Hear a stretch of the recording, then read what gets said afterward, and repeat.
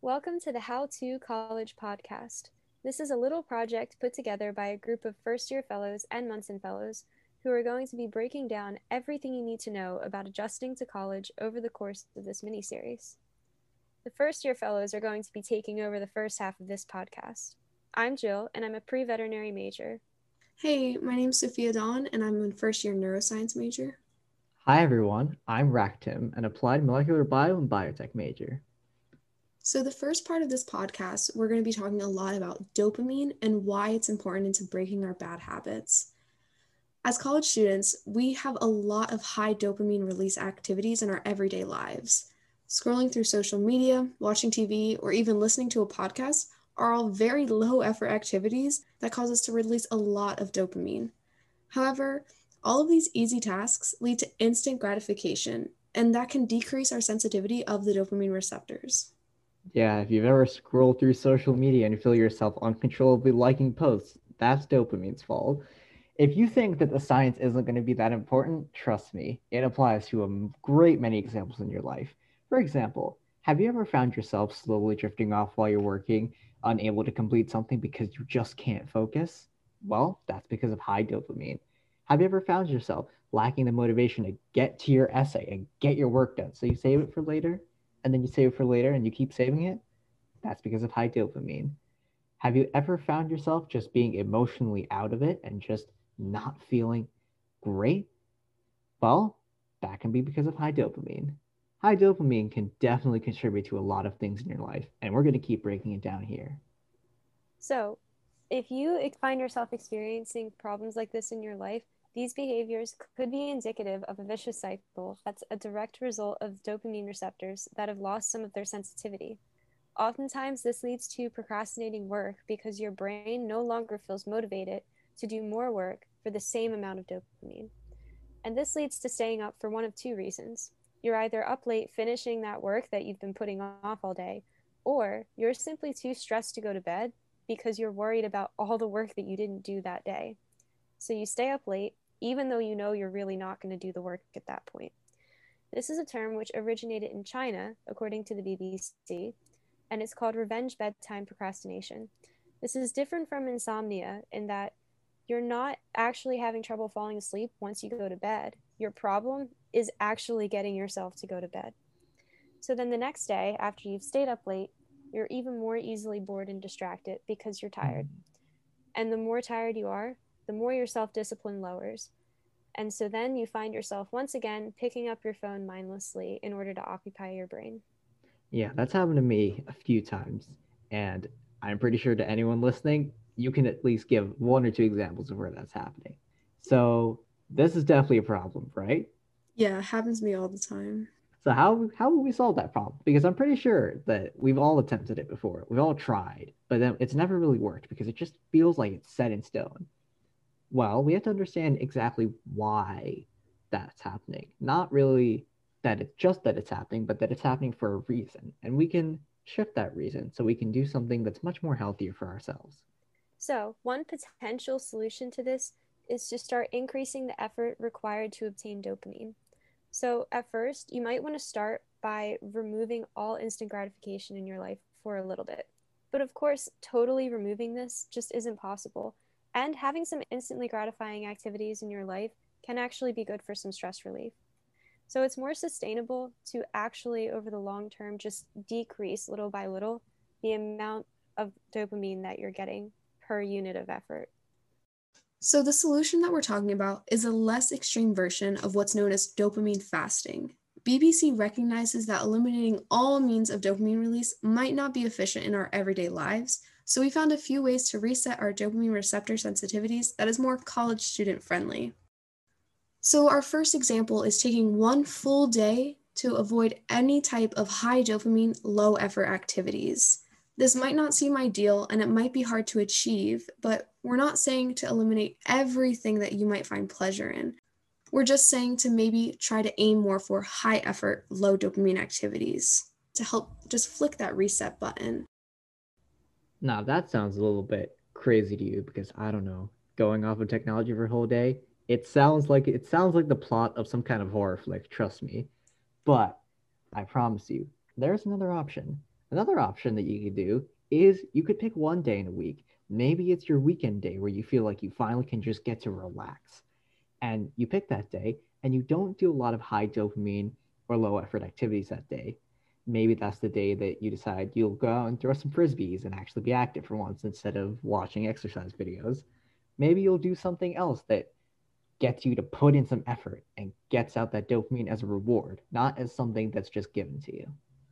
Yeah, watching exercise videos instead of actually doing the exercise feels all too real to me.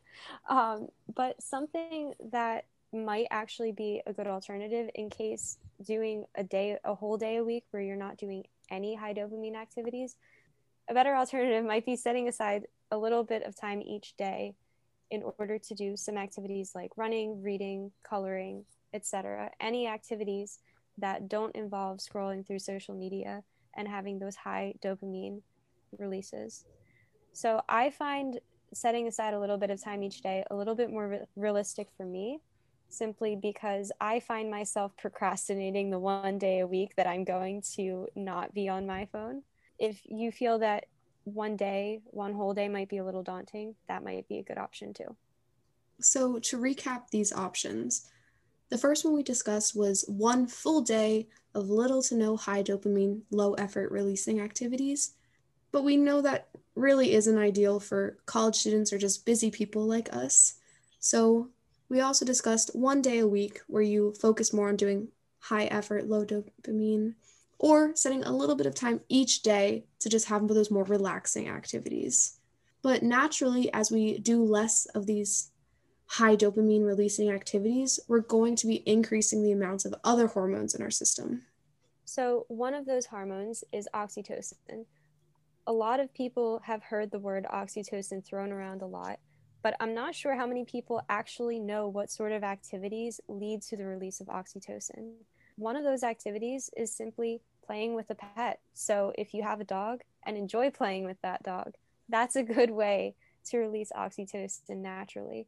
And hanging out with your friends and family, I would recommend doing an activity with them that doesn't involve sitting down and watching TV, because I know a lot of people like to watch TV with their family. But having that form of being physically present with others, it creates stronger bonds and connections with people, and it increases your ability to trust others and increases your feelings of loyalty. When I think about that with oxytocin, the first thing I always think of is someone hugging a tree. I'm going to be totally honest. Yeah, I definitely agree with the pet thing as well as now I can only see hugging a tree. You're welcome. Well, it's not a bad idea. Hugging is actually the biggest way to release oxytocin. It is. However, oxytocin isn't the only hormone that gets released. Now I'm on to my favorite one. I really wish I had a poster of this somewhere in my room because this hormone is the best. Serotonin. This hormone is also known as the leadership hormone because this hormone comes around when you're confident. This is that one part, that one feeling that you get whenever you accomplish something that's a really big challenge, and it's that rush of excitement and pride. That's serotonin. As you can guess, activities that make you step outside of your comfort zone or cause you to be more in a leadership position or cause you to just simply help out other people helps release serotonin. It helps make you more friendly towards other people. It helps you feel better about yourself, and it generally helps balance out everything else. And our last major hormone that we're going to be talking about are endorphins. When endorphins are released, we have immense amounts of determination. It reduces our physical pain, it reduces our stress levels, and it really just allows us to think more clearly. But how do we get those endorphins to release? It's as easy as making a joke and laughing about it. It's as easy as listening to a joke and laughing about it. Another activity is just listening to music that really just makes you feel good or exercising. Comedy shows, guys. Comedy shows, I'm telling you. So, to wrap up and offer some of our own personal preferences for solutions, I would like to start by saying something that I would like to implement in my life is leaving my phone downstairs when I'm going up to bed for the night. It's something that I know a lot of people will probably scoff at, and so did I for a while, because it's what your parents always tell you to do. And no one ever wants to do what their parents tell you to do, but they are onto something. It's probably a much better idea to use your actual alarm clock it still is useful for something after all. Or maybe to use a watch to set an alarm instead. And then try listening to some music or reading to unwind instead of going through the endless scroll on social media. I can definitely attest to the alarm clocks are actually useful because I use my phone alarm so much that that sound that I know you all are thinking of right now triggers that fight or flight response. So I did have to switch it. So maybe alarms should be my go-to, but we all still struggle. But personally, I think that setting one day a week to do stress relieving activities might be best for me. I did try to do it during the fall semester. I wanted to dedicate part of my Sundays to just bullet journaling or painting, but it did not last the whole time because I just kept thinking about how much work I had to do.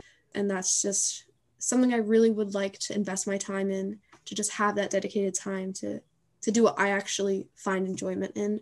Reach. I absolutely feel that. I completely agree with that. And although one day is not my thing, I am more of a sporadic nut job in the case where I just do something every day. So that little one day strategy I pointed out earlier, I'm going to be trying that. I am personally a big fan of music. So if any of you ever meet me, I'll probably be tooling around with GarageBand or playing some kind of instrument. Don't know what, but I'll figure it out. And also, reading is absolutely one of my favorite pastimes, especially with the spring semester coming up. I know that textbooks are probably not the thing to be reading, but if you ever can get your hands on a fun book or something that you enjoy, you can join me in reading an unnecessary amount in order to make yourself relax. With that, I think we're done for today. Thank you, everyone, for listening into our podcast. I hope all of you have a wonderful day, and I hope you've taken away something from this podcast. Keep listening to learn how to build new habits with the second half. Awesome. Thanks so much, Sophia, Dawn, Jillian, and Rock Tim for that awesome breakdown of how to break bad habits. And hello to everyone listening. You are about to hear 3 new voices. My name is Avigna. I'm a junior interpersonal communication major.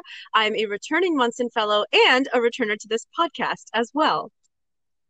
Hey guys, I'm Avery. I am also a Munson, but this is my first year. I am a 3-language and cognitive science double major, and this is my 3rd or 4th time on the podcast. Woo! And my name is Katie. I'm a freshman nutrition and dietetics major and also a first-year fellow. Hi, Katie. Amazing. So for this second half of this podcast episode, the 3 of us are going to have a conversation about our experiences with habit formation and what advice we have for being proactive, especially going into this new semester, and how to balance school and forming those healthy habits that take care of your physical and mental health. So, Katie, do you want to start us? Sure. So we're going to start with one of the most important topics, which is finding a balance between staying on track with school as well as caring for your personal health. These are some good habits to work towards for a more successful spring semester. Fair warning, you will want to just pick 2 or 3 of these to work toward at first. Otherwise, you may get overwhelmed with the sheer amount of habits that you're trying to establish at once. First, I'm going to share a few tips for school. It's really important to take breaks when you're studying. Take regular breaks to give your brain a chance to recover from the material that you're learning, to give yourself a chance to really fully process what you're studying, what you're learning. It's also really important to study with friends in the same classes, especially in this online environment. It's really important to get connected with your classmates so that you can study together for upcoming exams and ask each other questions about homework. So another really important tip I'd like to share for studying is to use the Pomodoro method.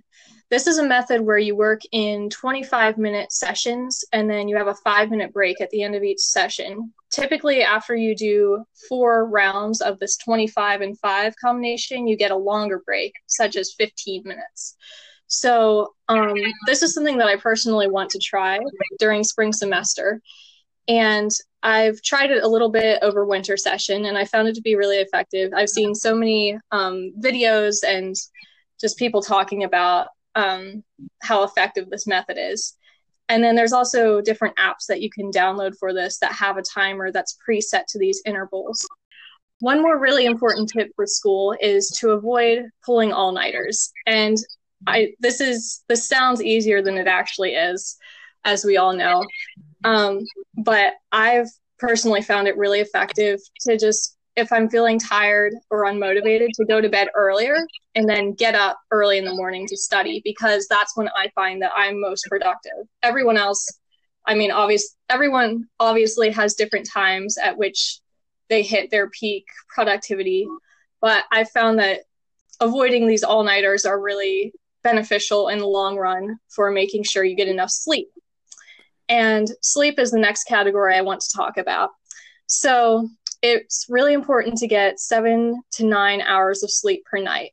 Getting enough sleep can help with your attention span, your mood, and also strengthen your immune system and give you more energy throughout the day. For some tips to fall asleep, it's really important to exercise early in the day, because that actually kind of helps your body to feel tired later on.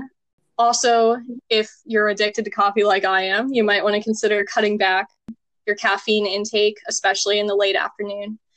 And finally, something that I found beneficial is to turn off my electronics an hour or so before bed and spend that time just doing something relaxing instead. Whether that's reading a real book, something that you personally enjoy reading rather than something that's assigned to you, whether that's journaling or just taking some time to stretch.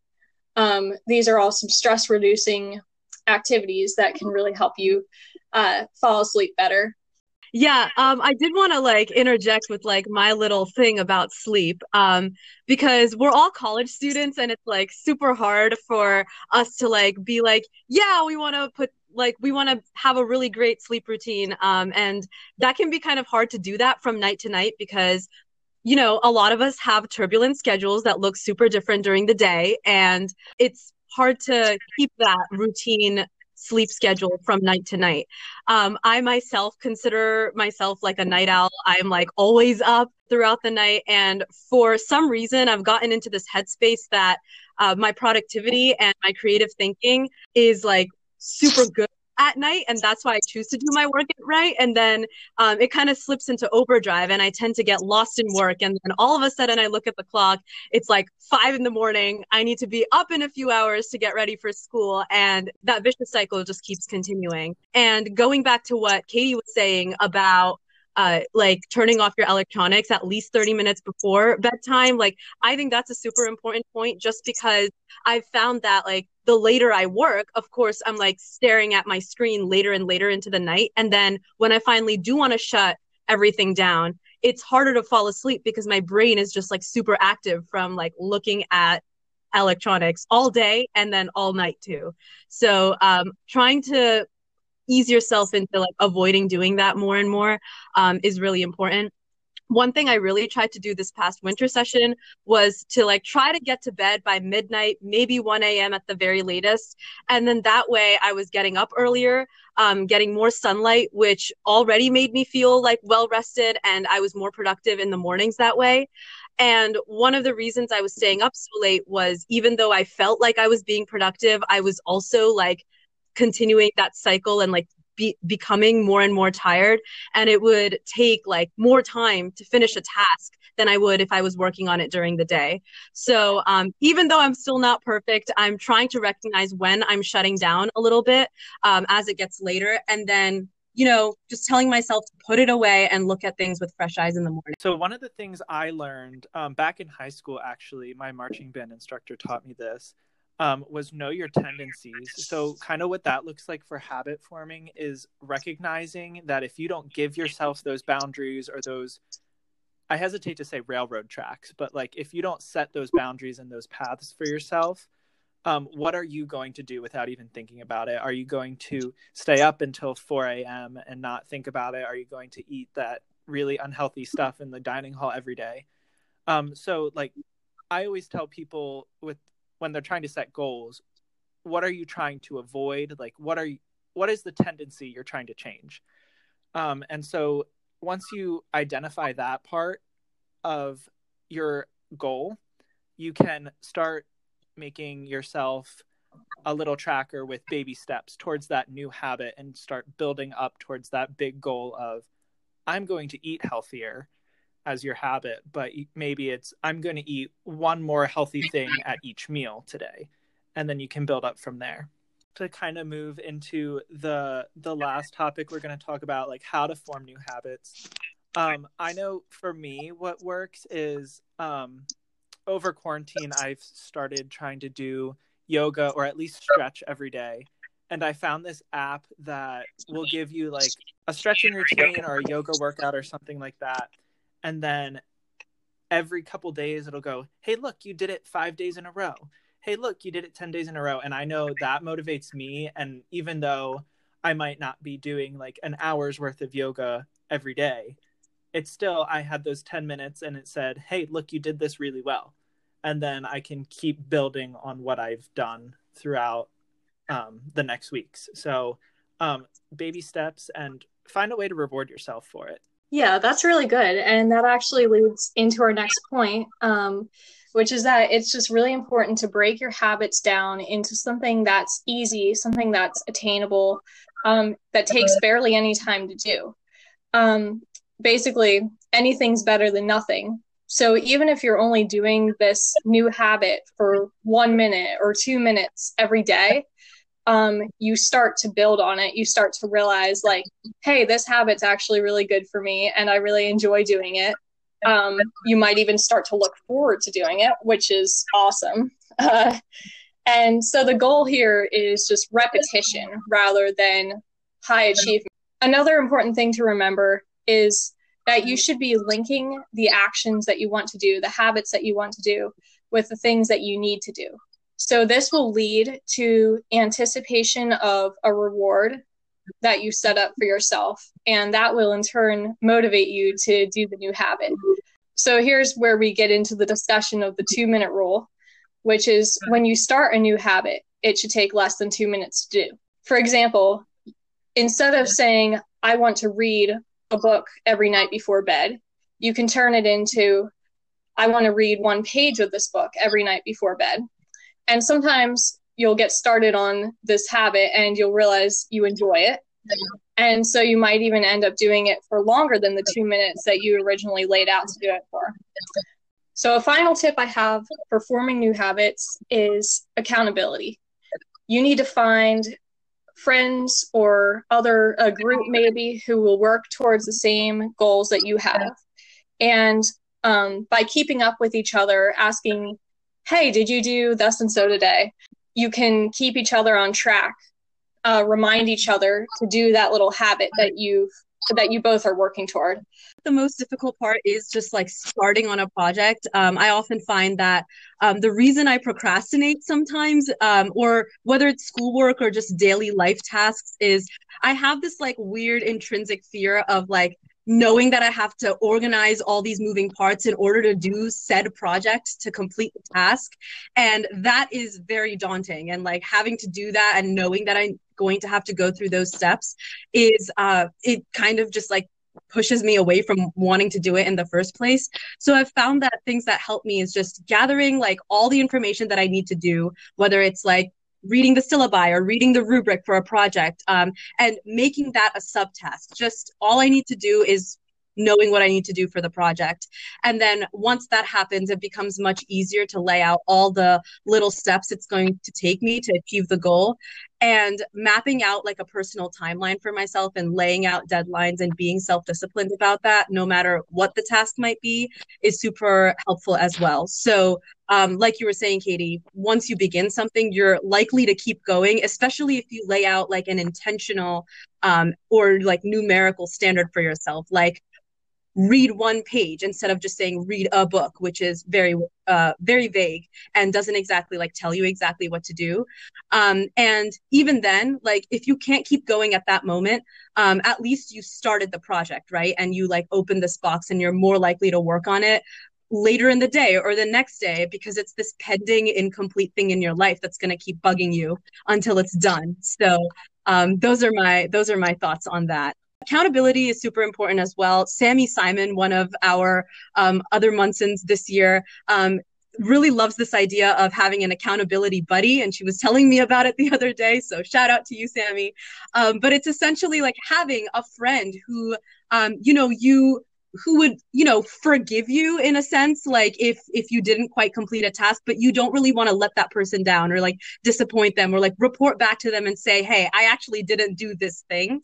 So having a friend or somebody in your life that you can tell them that you're like doing something and they're going to check back in with you, and you kind of like want to report back and say like, yes, I did do this thing and I'm happy about it and I'm going to go and get myself a donut for it later. So having that system is really important as well, especially when this habit that you want to start is new to you. Avery, any thoughts on that? No. I think just the last thing before we kind of wrap up is we realize that one size does not fit all when it comes to forming a new habit. And you have to find the thing that's going to motivate you, or the thing that is really going to get you to, quote unquote, get out of bed and take on this new challenge. So all of these tips or personal experience, anecdotes, all that is totally up in the air. You can try our tips for sure and see if they work for you, but the biggest part of habit forming is finding out what is going to help you. Exactly. College is all about trial and error. So there's always going to be that little period of like, does this work for me or does it not? And figuring that out is part of life in general anyway. So don't be afraid to like try things out and be okay if it doesn't work out. And don't be hesitant to lean on friends and mentors and faculty for support as well, because they've been through it too, and they can help you out in those areas as well. And with that, we're going to kind of wrap up here. We hope that that was a little helpful in getting you inspired to forming your own healthy habits for this spring. And we hope you'll join us with forming some of your own healthy habits and working on those things this semester. That's a wrap on this episode of the Honors Podcast. Be sure to keep up with the UDHC updates and visit the Honors College website to find ways that you can stay engaged, whether you're on campus this semester or at home. This was the winter edition of the How to College Podcast. I'm Abigna. I'm Avery. And I'm Katie. See you soon.